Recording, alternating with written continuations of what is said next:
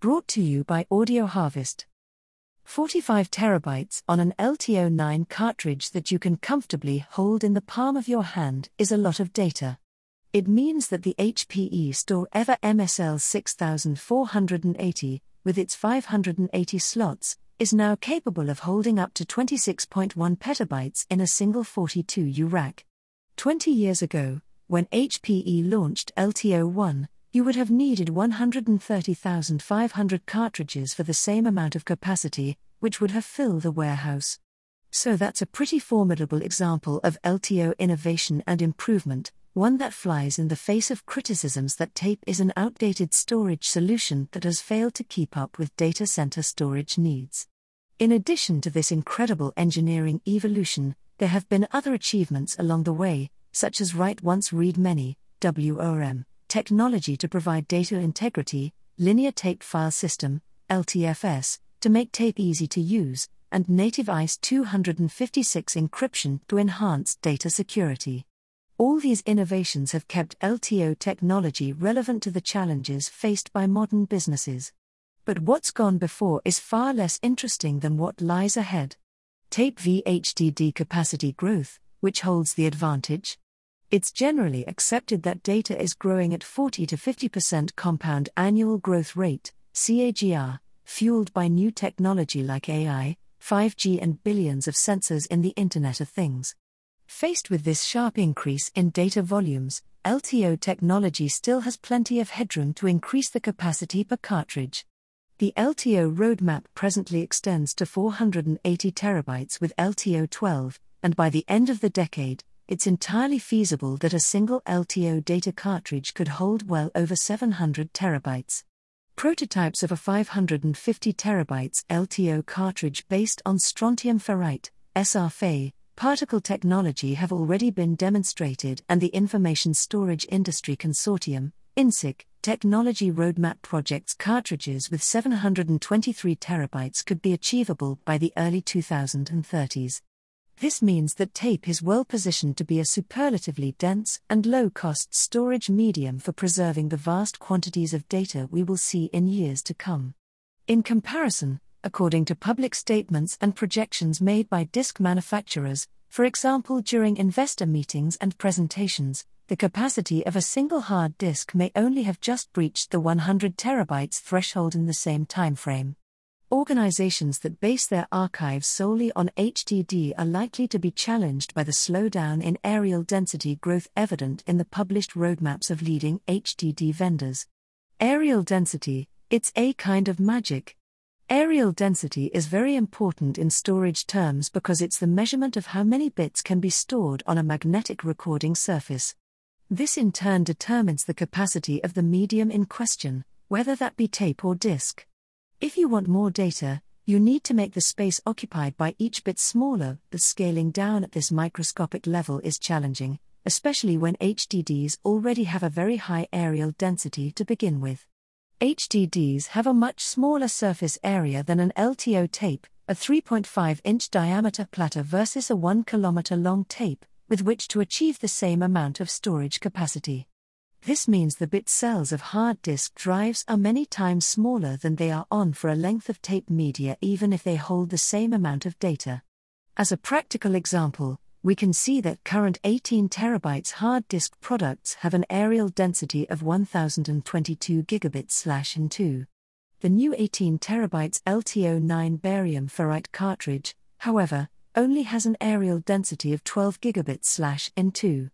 So the areal density of today's high-capacity HDDs is already almost 100x greater than that of a comparable LTO tape. This does not mean HDD areal densities are better. Instead, it shows that LTO technology still has abundant potential to dramatically increase capacity before it approaches the same level of areal density of current hard disk drives. If a kilometer length of tape could achieve a comparable areal density to a 3.5-inch diameter disk platter, then obviously, it would have a huge capacity advantage. This is fundamental to the future of archival storage. It should be clear that hard disk manufacturers must find a way to improve the areal density of their solutions if they are to keep pace with the explosion of data.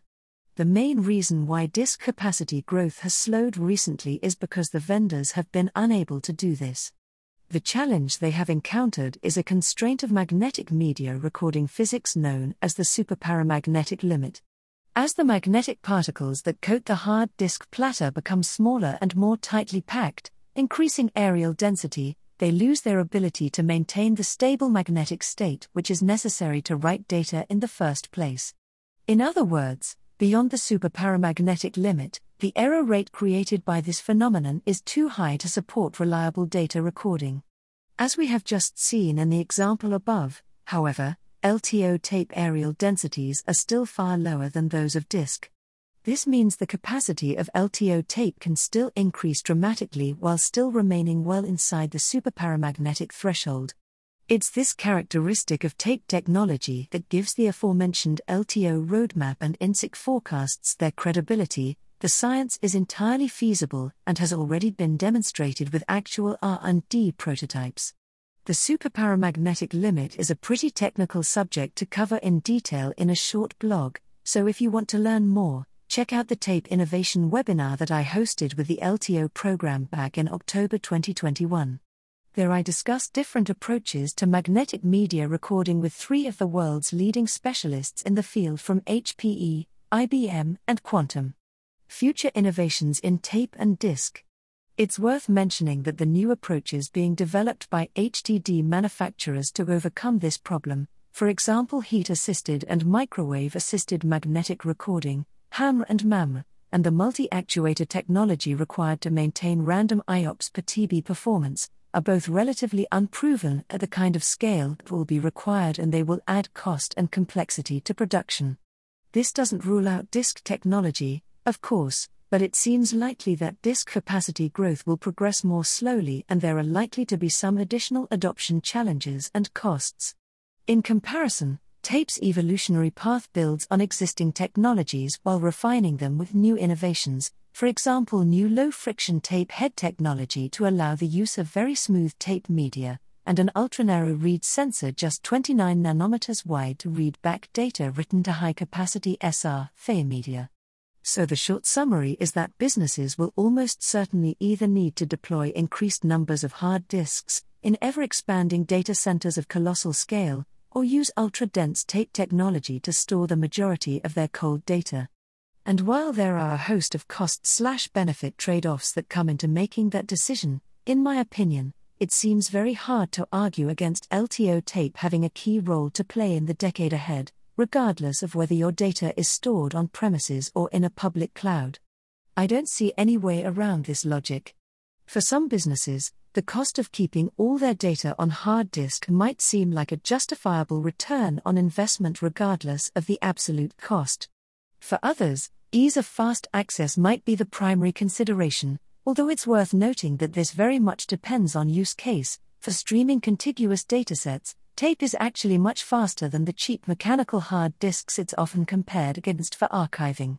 And in either case, the potential environmental impact of this disk storage architecture will also be a factor, not just in terms of power or cooling, but also because of the resources and the amount of space, or land, required to host it.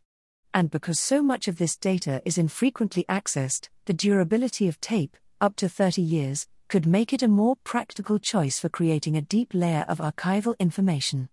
Unless there is a truly compelling commercial need, it's arguably an ineffective and inefficient utilization of resources to keep data on a more expensive storage platform just for the sake of it. Active archiving lets you navigate your data oceans.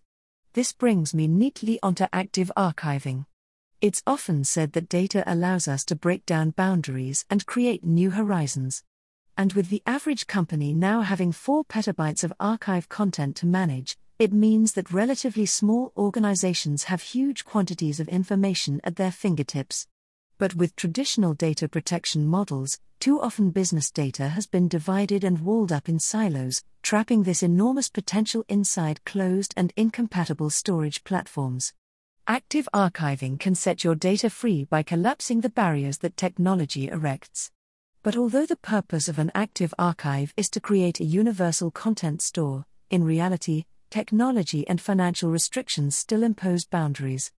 This is because businesses need to deploy different storage technologies based on other factors such as cost, storage density, and security. As a consequence, what appears to the software as a single, virtual namespace may be realized across different physical storage technologies, flash, disk appliance, object storage server, or tape, in multiple locations, both on premises and in the cloud. But while these benefits are compelling, one of the drawbacks of deploying tape in an active archive system was always the fact that tape uses traditional file storage hierarchies to store data. This complicated the free movement of information between an object storage tier, such as Scality Ring or AWS, to tape within a single, software-defined, active archive system. There always needed to be some kind of gateway and a conversion process to read S3 data into a file storage hierarchy and vice versa when data was being requested off tape. But now there is a tremendous amount of innovation centered on solutions that allow you to migrate data natively from any S3 data source, whether that's in the cloud or on-premises disk-based storage, directly to LTO tape. Examples would include HPE's Data Management Framework, Fujifilm Object Archive, and Spectra Black Pearl. Tape for tomorrow. In conclusion, HPE Store Ever LTO tape innovation is still at the forefront of storage engineering breakthroughs in 2022. Although it's a very familiar sight in data centers, I expect that it will take at least 10 more years before tape might begin to run into some challenges caused by areal densities and the superparamagnetic threshold. Because of media durability, the subject of a later article in this series, information stored on tape today should be accessible until well into the middle of the current century. And although there is a lot of discussion about alternative recording media, such as holographic disks, DNA storage, femtosecond laser-etched glass, etc., none of these are capable of matching LTO tape technology when it comes to meeting zettabyte demand for archival storage in the short or even medium term. In the next article, I'll be looking in more detail about tape's credentials as a super low-cost tier for long-term archiving. But in the meantime, feel free to give me feedback in the comments here in LinkedIn or by following me on Twitter at Tapevine. Thank you once again for reading. Thank you for listening. If you would like to create your own audio content, go to audioharvest.com to find out more.